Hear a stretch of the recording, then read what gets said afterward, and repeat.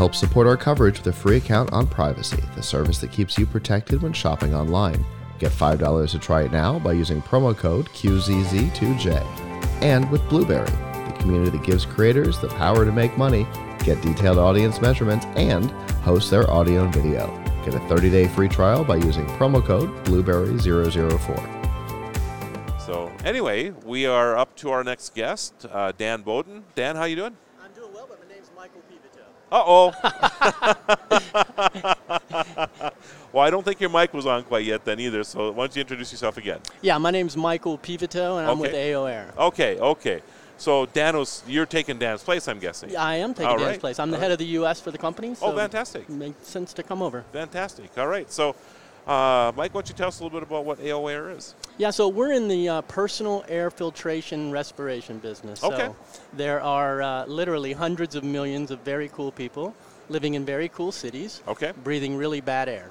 And a lot of them seek protection today. They wear masks. Yeah, I mean, if you walk through the hall right now, you'd see 1,000 or 2,000 people wearing a mask. Absolutely. Right the reality is those masks are flawed because they require two things: a filter to block stuff, and a nearly perfect seal to stop the little stuff.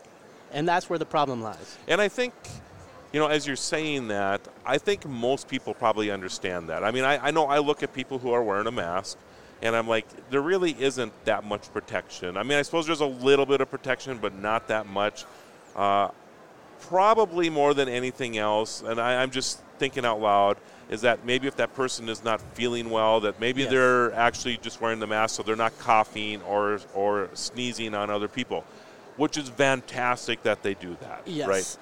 But other than that, there really isn't much protection for the inbound stuff. Correct. That's exactly right. Bacteria is big, so having something like that with those so-called flaws is fine because that they're coughing out or breathing out, that's going to get captured. Yes. We're really in the air pollution is what we're dealing with. Sure. So tell me a little bit about what your solution is. Yeah, so what we found was we started kind of on at a filter level first, and we realized that we had an amazing filter in the lab. But when we started putting it on people, just like everybody else's, it's flawed because of this gap, this constant gap that's there. So we basically leaned into that and said, let's alleviate the seal altogether. So what we do is we have fans that'll never be bigger, louder, bulkier than first generation, but those fans draw in the air. Anything that's in the air is pulled in, and then it goes through a multiple stage of filtration down to a nano level. So by the time that the air hits the blades of the fan, 98.7% of PM 2.5, we captured it. So now that newly cleaned air is flushed to the front of the face from both sides until they collide. It forms a pocket, a turbulent pocket of clean air. So for every breath you have, the pressure's greater inside than outside, so nothing outside can get inside. The seal is formed by air pressure. And you obviously have the device right here. Yeah, so basically you can get an idea here. So this is our prototype. We're a tweener. We launched this year, July of 2020.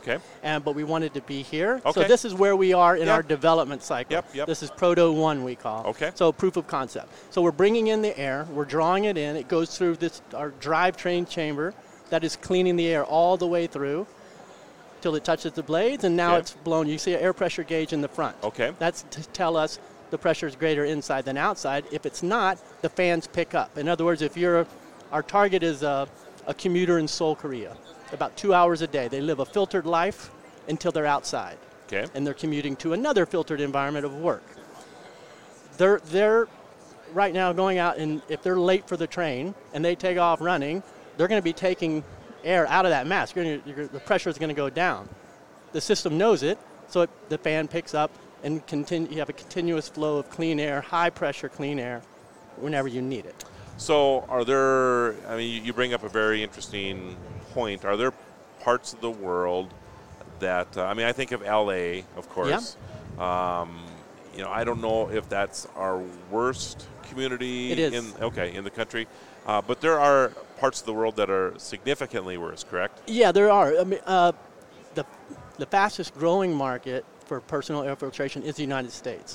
Small base. Right? Our business eventually in the U.S. will be industrial.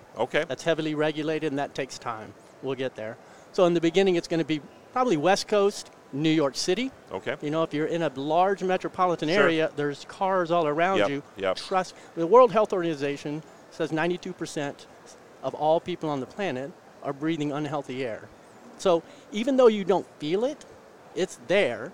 Obviously, if you're in Beijing or New Delhi, you feel it. Right. And you kind of see it when you expel. Right. So, yeah, it's a secondary market for us initially, but as we get into industrial, medical, military, it'll grow. I see. So are you, I mean, is that your goal basically, is to, I'm interested in your marketing of this product because, you know, I'm not sure, you know, right now, well, I live in North Dakota. Yeah. You know, so, I mean, we have blue skies and you know, we can't see our air unless it's snowing, you know, so. Yeah. But there are parts of the country, I mean, you're right. I mean, I go to New York City and I feel so fortunate with where I live because I go there or in LA or whatever. And you're right. You can't leave the coffee shop and walk outside and not breathe exhaust fumes. Absolutely. Or everything else that's in the air, you know. So I can see where people, I'm just telling you right now, I mean, personally, I think I would have a hard time with using this in a public environment, but in a work environment, I would see that. But yeah, I think you need to, I'm just saying that with me, you'd have to educate me a little bit more. But I think I'm close right now. But well, I would say this. We live in a country where people are not, it's not a norm to wear a mask around. Right. So it'd be like if people wore headphones around like this all the time. Right, exactly. And then all of a sudden in our country, they don't. And so you show up, they're going, why is this guy wearing a headset around? Right. Well, it's an everyday occurrence in these cities. So we don't have a barrier of like, ooh, will they put something on their face? They're doing it every single day. It just doesn't work. That's interesting because, you know, the headphone analogy is really good because the reason we have these on in here is because the noise pollution in here is so crazy, you and I couldn't even have a conversation on the air that they would be able to hear unless we had these crazy headphones with these microphones. Yeah, right? Correct. And everybody understands that when they're walking by, that they know what's going on here because of that, right? So the same thing would be true here. And I would imagine, so I suffer from allergies. Yeah, 25 million Americans have asthma. And you have a 40% greater episode of an attack in just moderate air pollution. So if you wore this and that took that away, right there, I mean, why would you not wear this, right? Yeah. I believe that we know that there's all these other markets. Our first and primary objective is protect people from air pollution. We have a whole array and a big, giant, ambitious plan to do a bunch of other stuff later. But we got to first do this before anybody cares about the rest. So you're launching the product in the second quarter of this year? We launch it in July. We deliver in July of this year. We're taking orders here. Oh, you are? Okay. Well, fantastic. And what does the unit run? It's $350. Okay. It's a connected device. The other part I wanted to mention in here is right now you buy a mask that we know doesn't really work. Yep. But you don't know that. Right. You buy it, you put it on, and you assume it works. So we're the first ever device to tell you that because we have sensors. It's a wearable. That's why we're in this section. Yes. And it tells you what's in the air around you. Do you need to wear this? Are you protected or not protected? And so it creates what your battery life is like, what your filter life is like. So it's the first ever kind of connected device. And so it leads us to a kind of a runway. You imagine when we get into an industrial setting. I grew up in Lake Charles, Louisiana. Okay. Great place.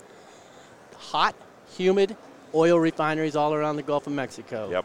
You work in that condition, it's 92 degrees, 97% humidity. You are not wearing a silicone rubber mask on your face very long. Right. So this would allow us to work compliance. So the boss and foreman is going to know who's not wearing it, who should be wearing it, and it just helps them through their entire kind of chain of compliance. Right. Filters, are they washable, or do you have to replace them occasionally? No, they're replaceable, and as a connected device, it tells you when. We know when there's 20% life left on the filter, you'll get a